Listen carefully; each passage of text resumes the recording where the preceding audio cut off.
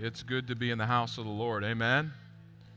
I was saying to Pastor Floyd as the families were coming down off the stage, it's a good thing we got a big stage.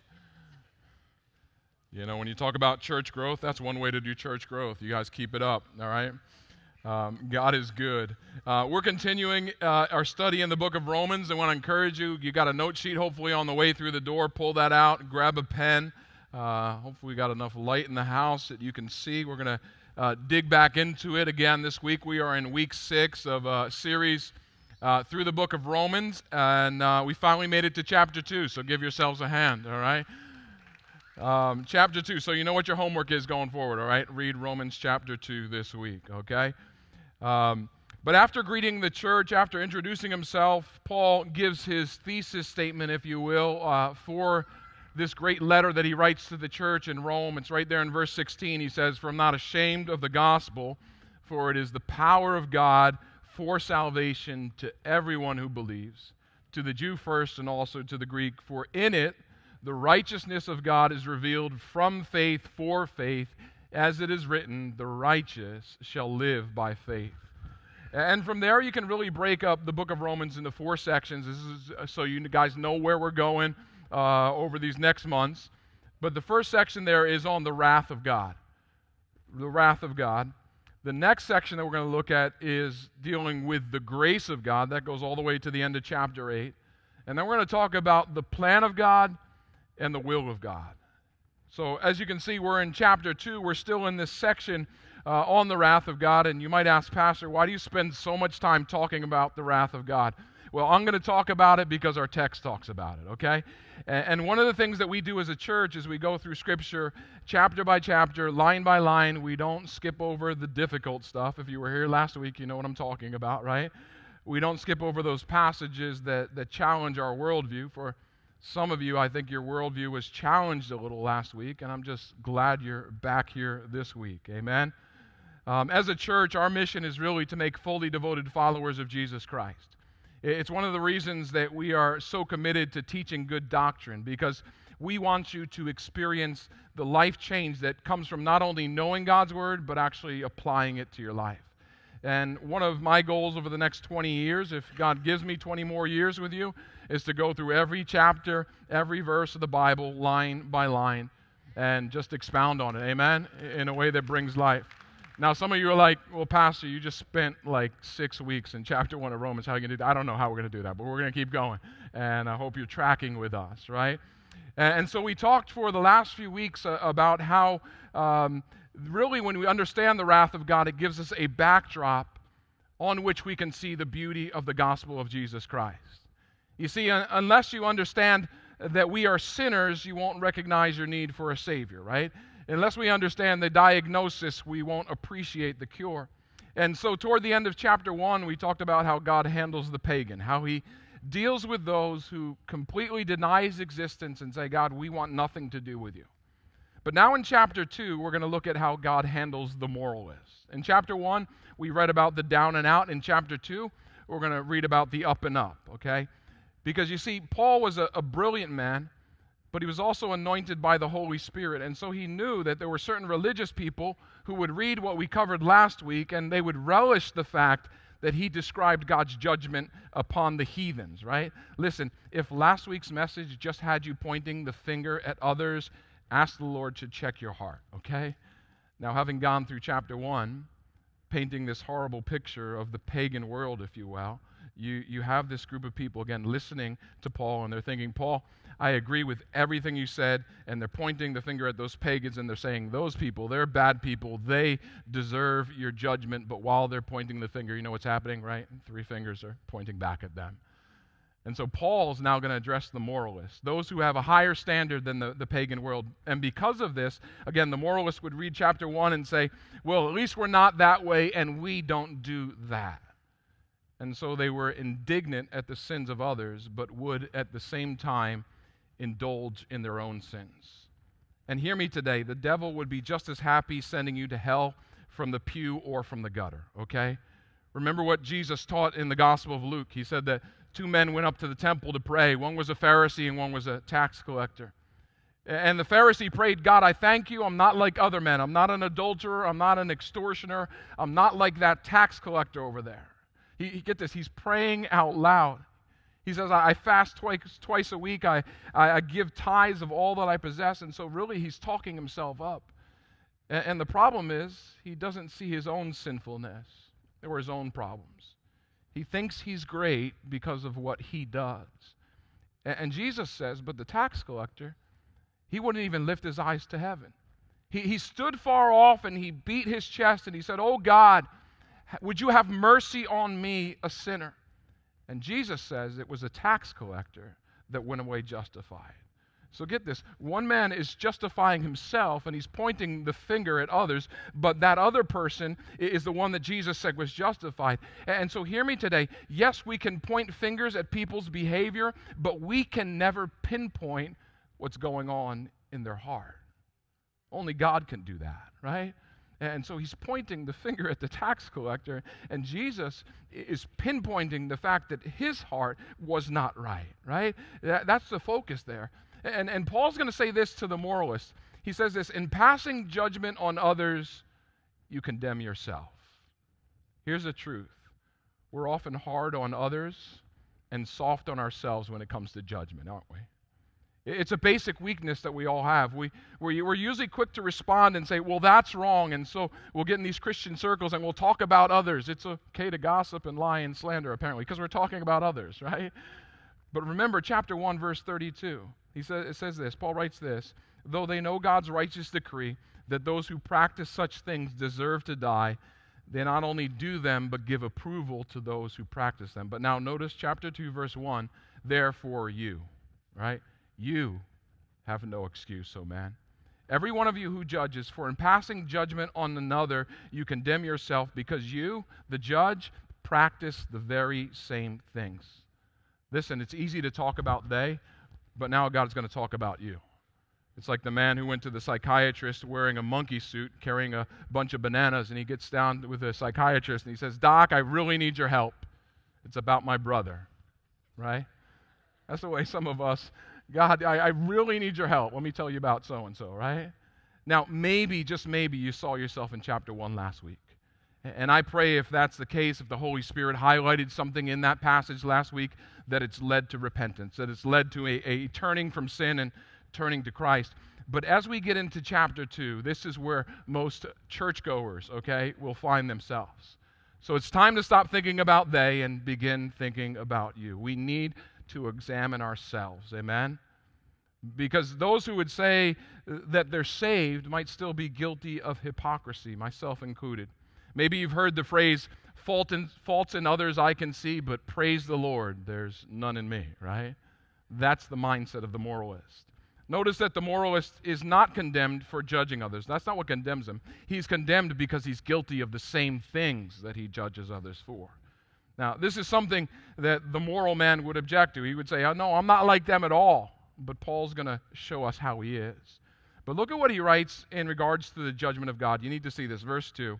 We know that the judgment of God rightly falls on those who practice such things. The King James Version says that the judgment of God is according to truth. And so the moralist judgment will be based upon this, based upon truth.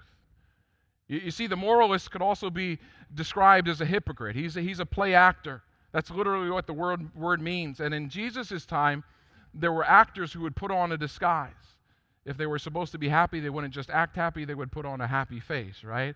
If they're supposed to be sad, they'd have the sad face they would pull out. They would wear masks. They would wear disguises. And Jesus said in the religious world, there are some who are hypocrites. They're actors. They just wear masks.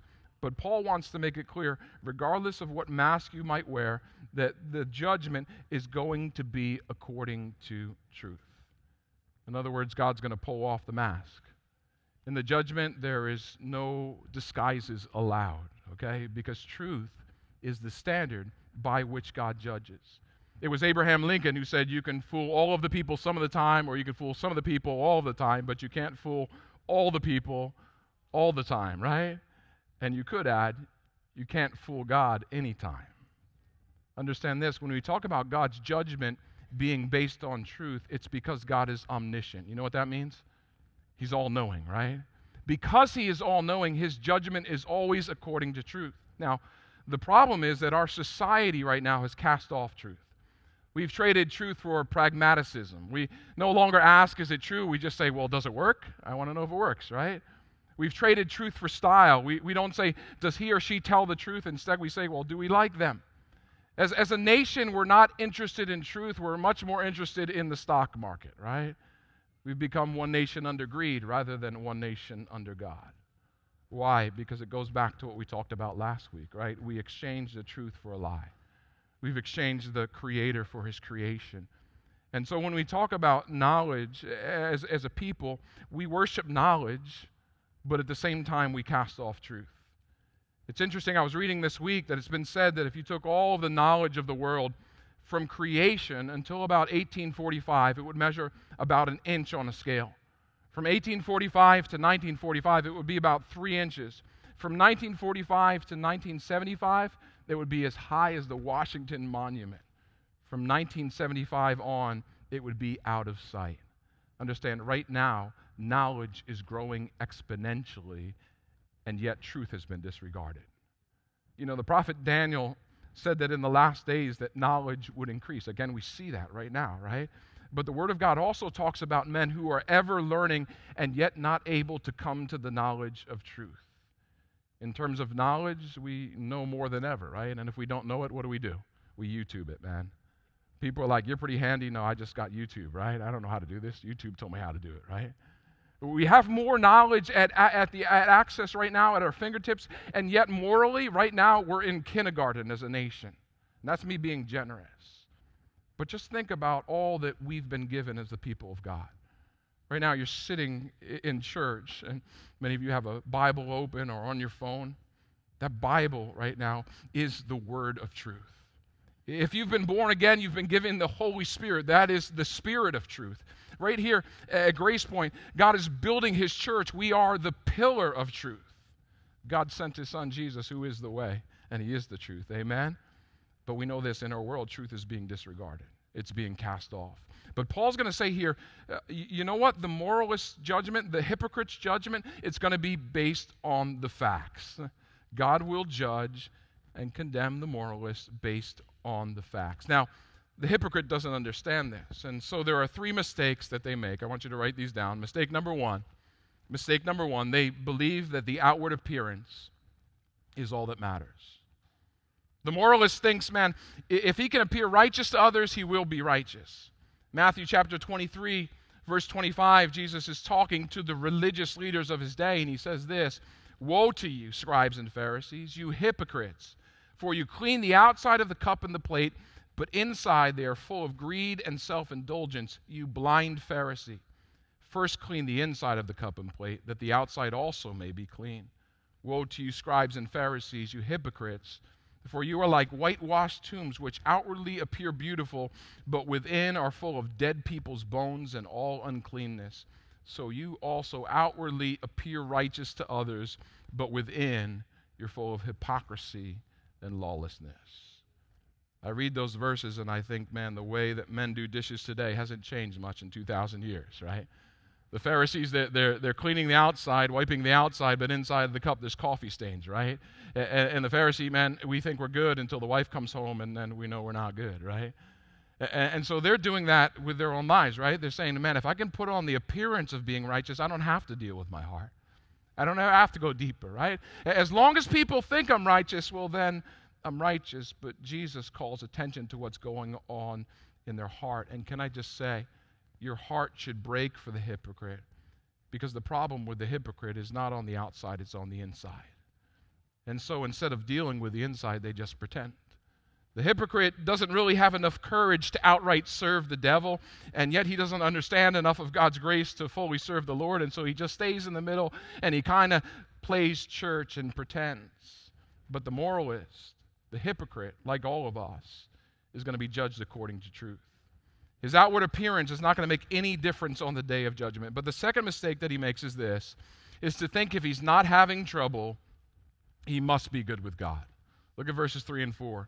"Do you suppose, O man, you who judge those who practice such things, and yet do them yourselves, that you will escape the judgment of God?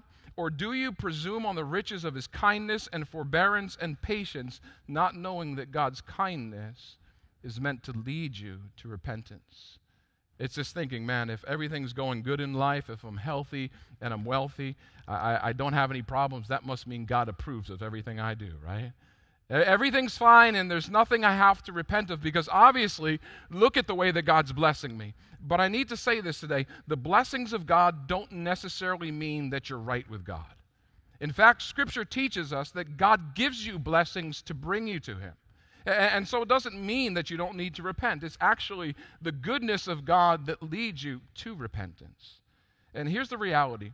The goodness of God will only make your judgment more severe if you fall from the goodness of God. If God is blessing your life right now, I just want to encourage you, turn to him. Don't think for a minute that God's goodness is an invitation to just keep living in sin. Because the greater the blessing, if those blessings are refused, the greater the judgment when the judgment comes. You know that Sodom and Gomorrah had a really good fiscal year just before the brimstone fell. Do you know that? It's according to Scripture, right? Bible says this, that they had fullness of bread and idleness. It means that people just had so much and they didn't even have to go to work. They could just sit around. Well, it sounds a lot like a season we just went through, right? But there's so much prosperity, and yet the fire did fall. Judgment did come. We know that. Why? Because the goodness of God did not lead them to repentance. Luke chapter 13, there's a passage of Scripture. It's a good bedtime Scripture for you parents. I'm kidding. Luke 13, verse 1. They're arguing with Jesus, and they're basically saying that people are judged based on how good they are. And he says this, there were some present at that very time who told him about the Galileans whose blood Pilate had mingled with their sacrifices. And he answered them, do you think that these Galileans were worse sinners than all the other Galileans because they suffered in this way?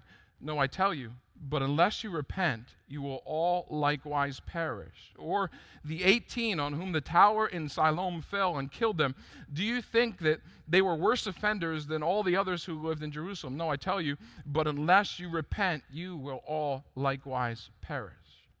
So in the same regard, don't think for a second, just because you see someone that's going through a difficult time, that means that God is judging them.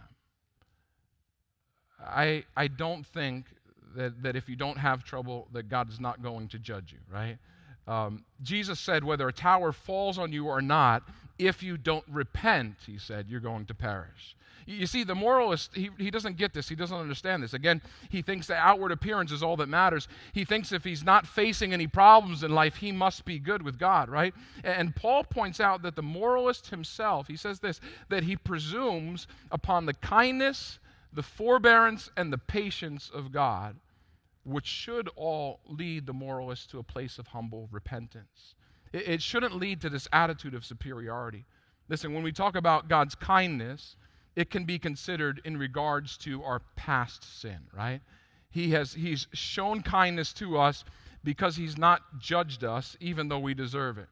And then if you talk about forbearance, what is that? Well, it speaks to the way God handles our present sin, right? Right now, this very hour, we have fallen short of his glory, and yet he holds back judgment against us.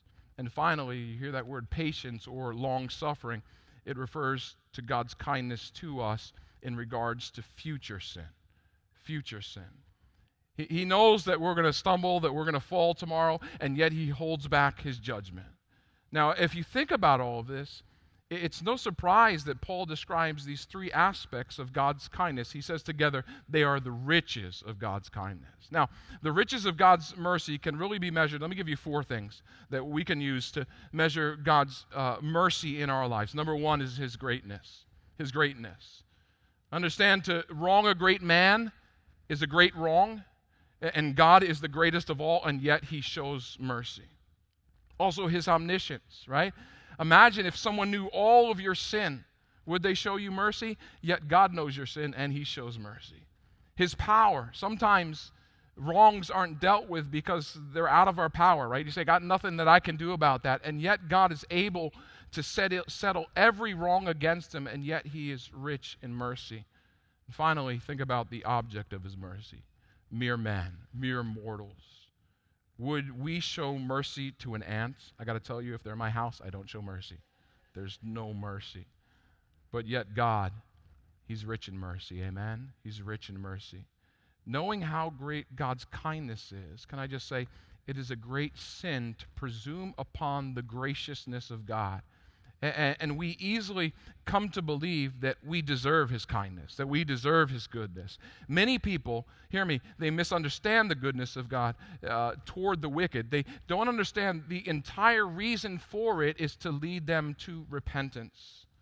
We should see the goodness of God, and we should understand, man, God has been better to me than I ever deserve. God has shown me kindness when I've ignored him. God has shown me kindness when I mocked him. God is perfectly willing to forgive me. Therefore, he should be served with my life out of simple gratitude. I have to ask, though, this question. Maybe you're here and you would say, well, I'm going to wait for God to drive me to repentance. Listen, I don't believe he works like that. He leads you to repentance.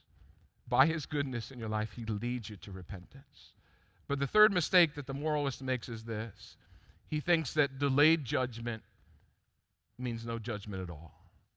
Delayed judgment means no judgment at all. Look at verse 5.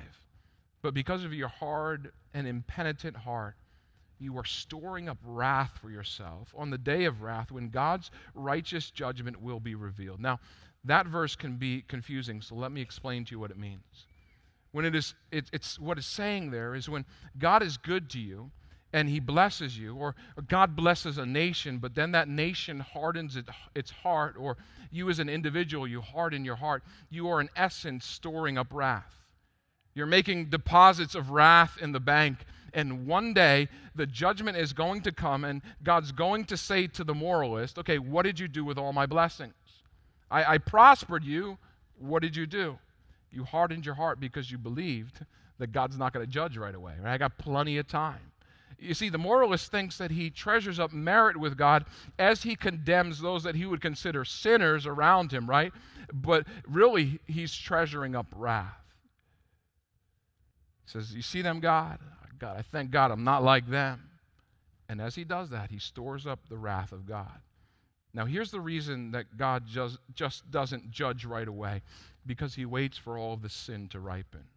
You see, you store up wrath and you put it in the bank, and that the judgment of God, there's compound interest on your sin, okay? Understand, when you sin against God, it doesn't end right there and now. And so God is saying there's a day coming, it's a day of wrath, when the righteous judgment of God will be revealed. Again, it's going to be a judgment according to truth. God's going to take off the masks. He's going to tear down the outward appearance. He's going to say, you know what, all of that doesn't really matter. Let's talk about who you really are. You see, in the first coming of Jesus, the loving character of God was revealed with great emphasis. At the second coming of Jesus, the righteous judgment of God will be revealed.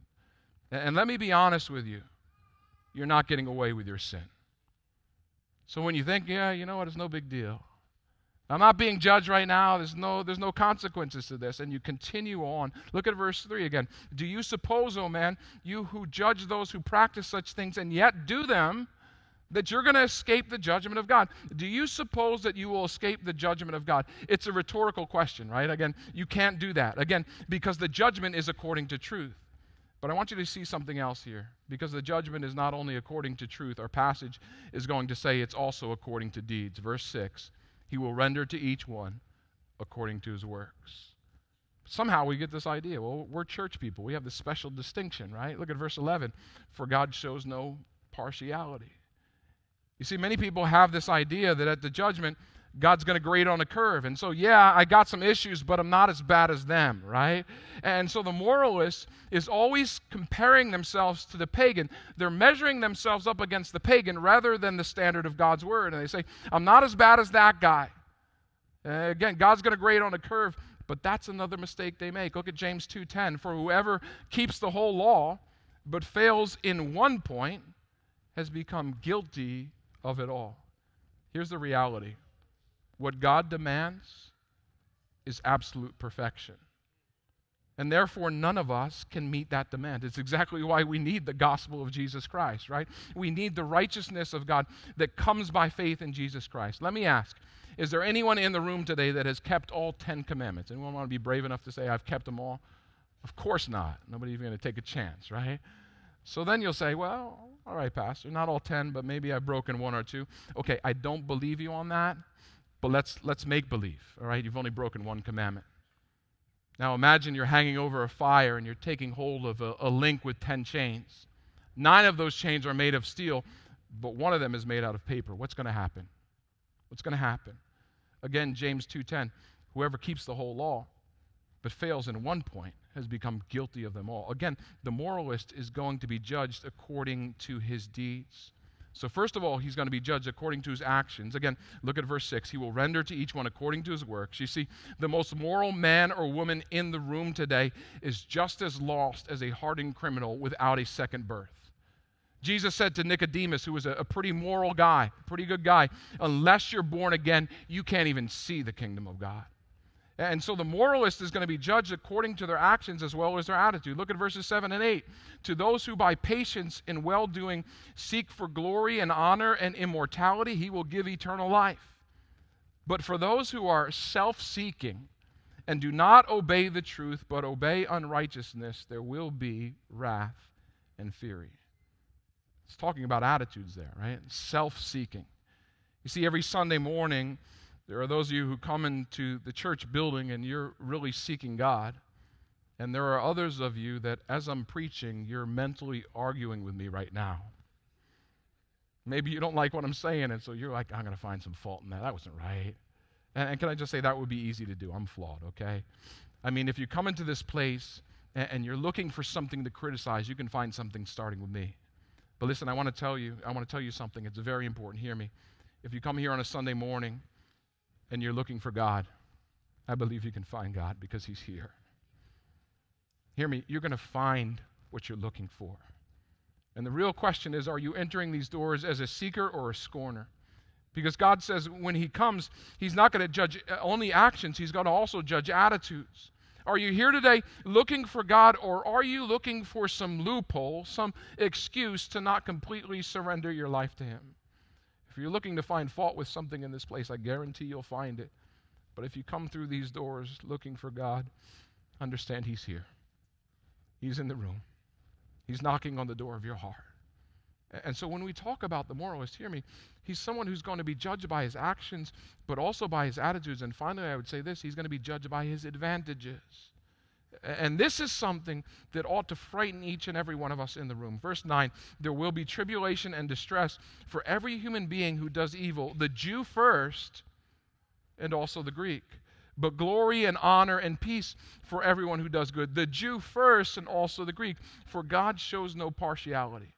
Listen, because all fall short of the standard of God's constant goodness, God's wrath will come to all who do evil without respect to whether they're Jew or Gentile. He says here the judgment comes to the Jew first. Why? Because they're first in line for the gospel, right? They're first in line for the reward. They'll also be first in line for the judgment. You see, the Jews had the word of God, right? They had the Old Testament. And to whom much is given, much is required. Much is expected. Can I just say, God's going to hold you responsible for being in the building today. God is going to judge some based on their advantage. Because right now, there are millions of people on the earth who've never heard the name of Jesus. But God knows what you've heard. God knows what you've received. To whom much is given, much is required. Listen, it's absolutely tragic for anyone to go to hell from any remote place on earth. But I think it's even more tragic to go to hell from a comfortable church building. What a tragedy it would be to usher every week and then spend eternity in hell. To sing in the choir and then spend eternity in hell. And you say, Pastor, what are you talking about? Matthew 7:22, Jesus said these words. He said, on that day, talking about the day of judgment, there will be many that say to me, Lord, Lord, did we not prophesy in your name? Cast out demons in your name and do many mighty works in your name? And then I will declare to them, I never knew you. Depart from me, you workers of lawlessness. In other words, there will be those on the judgment day that have gone through all of the motions, but they were never really saved. They were never really born again. And so they'll be judged according to the truth, according to their deeds, according to their actions, according to their advantages. God is going to take all of that into account when he judges. But finally, understand this. God is going to judge the moralist the same way he judges all of us. It's in this way, according to the gospel. Look ahead at verse 16. Paul's going to write this. This is skipping ahead a little bit. He says, on that day, when according to my gospel, God judges the secrets of men by Christ Jesus. Now, you may be saying, well, what is it? I mean, you said God judges according to truth, Pastor.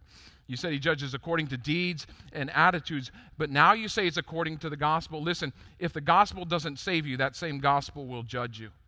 Because the same Jesus who offers you salvation will one day be your judge if you don't receive him as your Savior.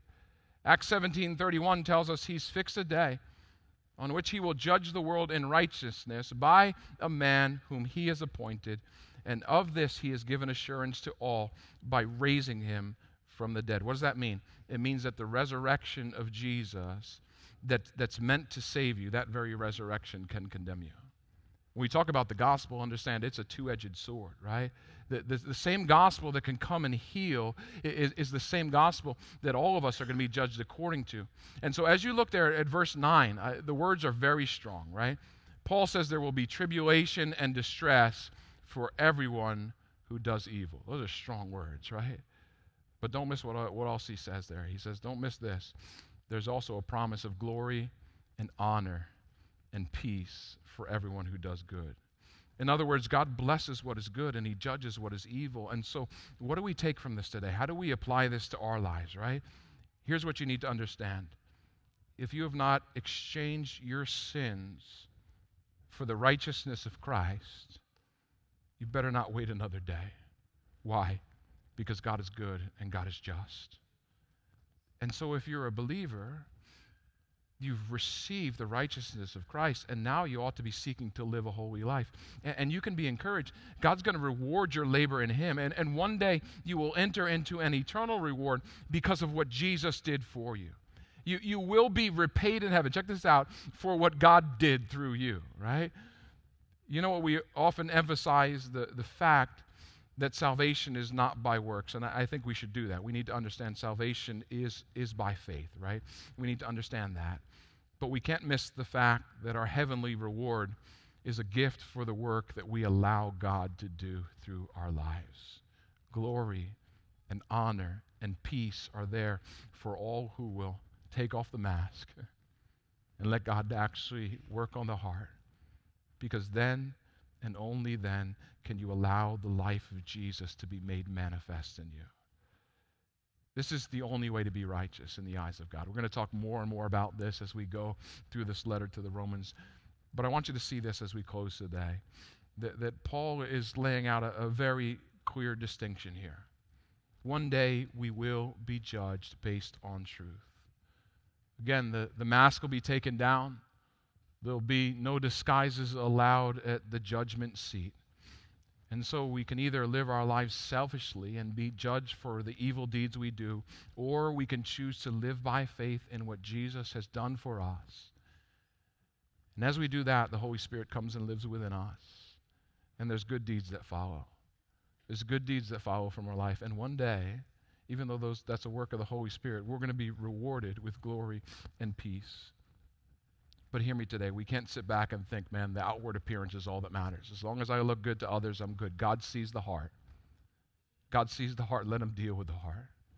We can't think that if we're having no trouble, man, I must be good with God. My life is so blessed, I must be good. No, it's actually the kindness of God that ought to lead you to repentance. And finally, don't think that delayed judgment means no judgment at all. One day, we're going to be judged according to the gospel. Would you stand with me? Again, we're painting this backdrop over these weeks of the wrath of God. And I believe it's going to show us all the more rightly what the gospel of Jesus Christ is. One day we're going to be judged according to the gospel. And can I just say this morning, that's good news. The gospel itself, that's good news. That's good news. Because here's what the gospel shows us. It shows us God's kindness to sin in our past. It shows His forbearance for when we still fall short day after day. It shows His patience for sin that's yet ahead. It provides, though most of all, it provides a solution for sin, past, present, and future. All of it is dealt with in the gospel. Let's pray. Heavenly Father, we thank you today so much for your word. And Holy Spirit, we ask that you would come and you would do a work in our hearts even right now. Lord God, forgive us for always pointing the finger at others, for always being so quick to judge others, but not allowing you to do business with us. And so today, we would take the mask off, Lord God. We'd lay that down. Lord, we may be here today and we've looked righteous in the eyes of others, but our hearts are so far from you. So we just pray in this moment that you would do work in our hearts. We pray as David even prayed, create in me a clean heart, Lord. Holy Spirit, I pray that you would just come even right now. Just begin to call out to him. Ask him to do a work deep within your heart.